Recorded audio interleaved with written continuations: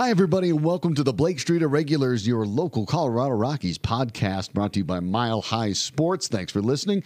My name is Sean Drotar. With me today is Doug Ottowill. We've heard him on the podcast before, editor-in-chief of Mile High Sports magazine. How are you doing, Doug? Not too bad on this All-Star Wednesday.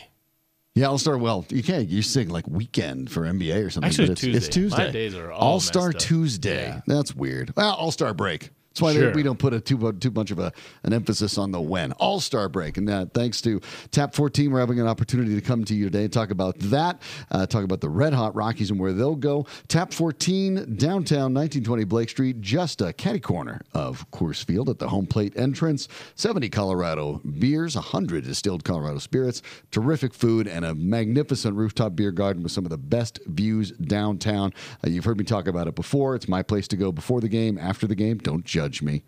You'd feel the same way if you went there too. Check them out at tap14.com. Spell it out, tap14.com. Doug, the Rockies came into the All-Star break winners of 13 out of 16. They find themselves just a handful of games out of both the NL West lead and the wild card. And they finished with Trevor Story winning NL Player of the Week. Both Story and Ian Desmond have actually been hot. Story has just been absolutely electric. What have you seen in these last couple weeks that you think is sustainable for the team coming out of the break?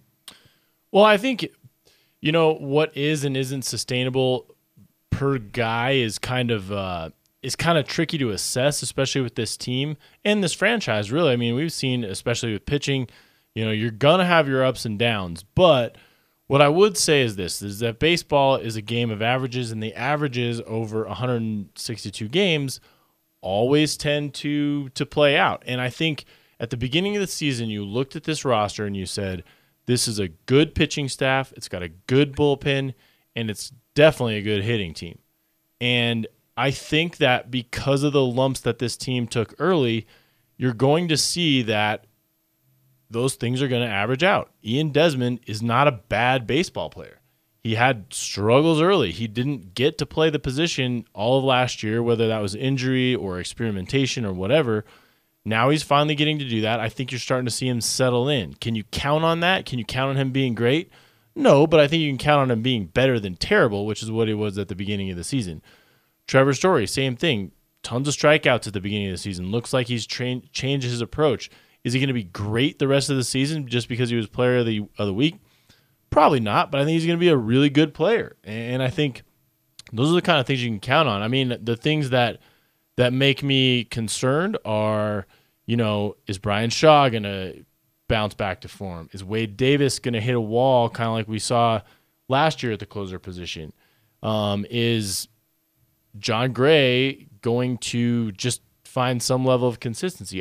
Those are things that I think you don't know. But I think what you can count on is that the beginning of the year was a good team.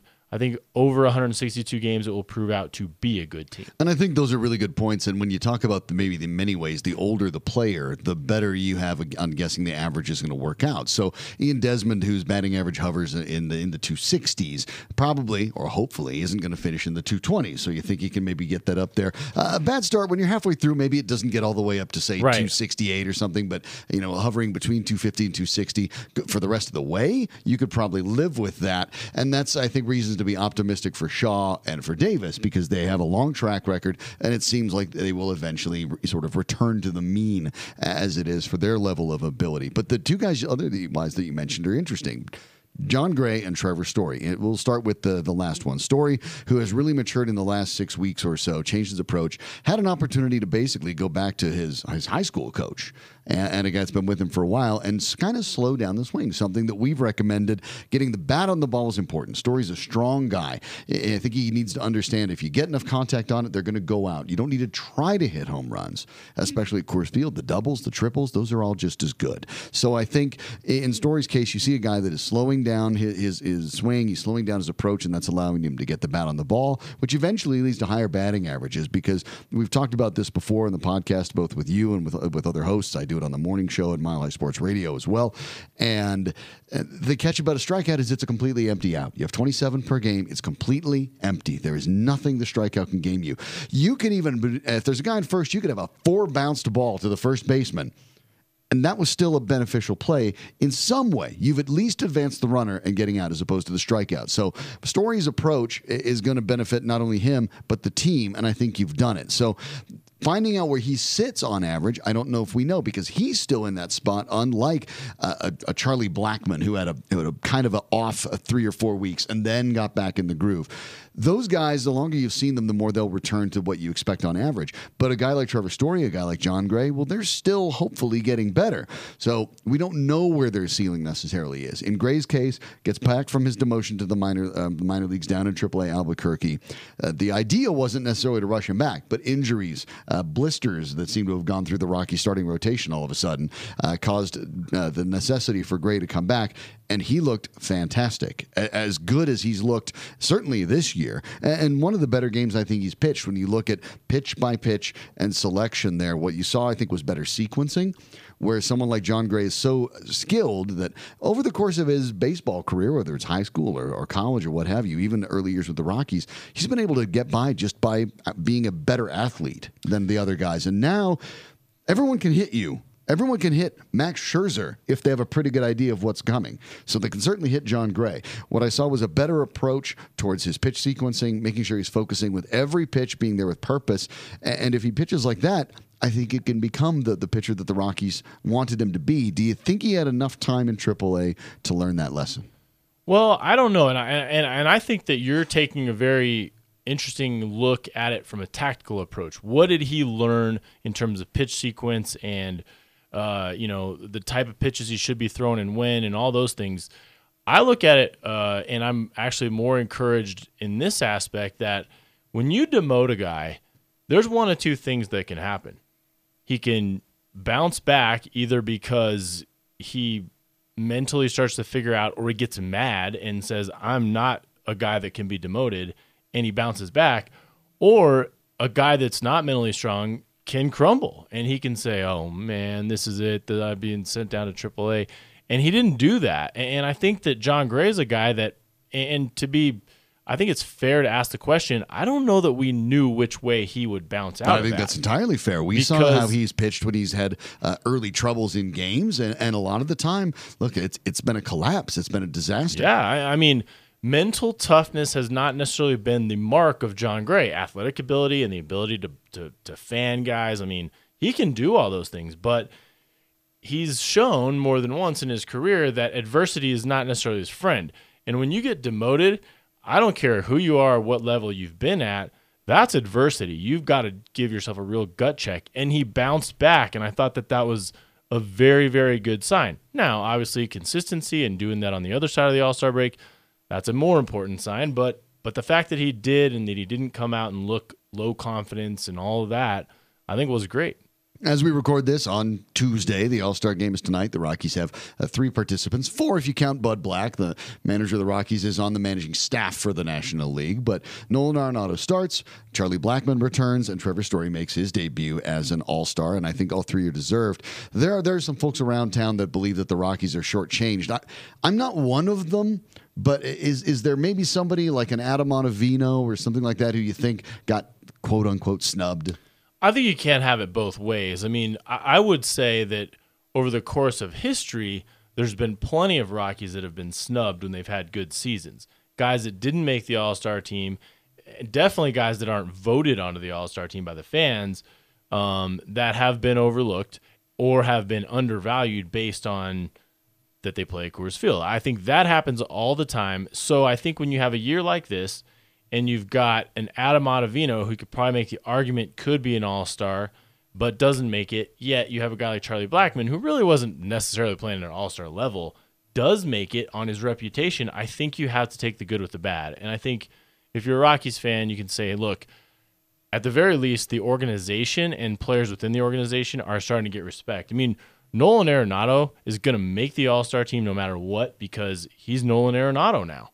He's not just a Colorado Rocky with inflated numbers. Charlie Blackmon's the same thing. I mean, Charlie Blackmon did not have what, and he would be a guy that would say this first and foremost. He did not have a start of the season like he wanted to, but his reputation as a very, very good player precedes him, and I think that's what you want as a Rockies fan. You know, Every once in a while, you're going to get somebody that gets snubbed.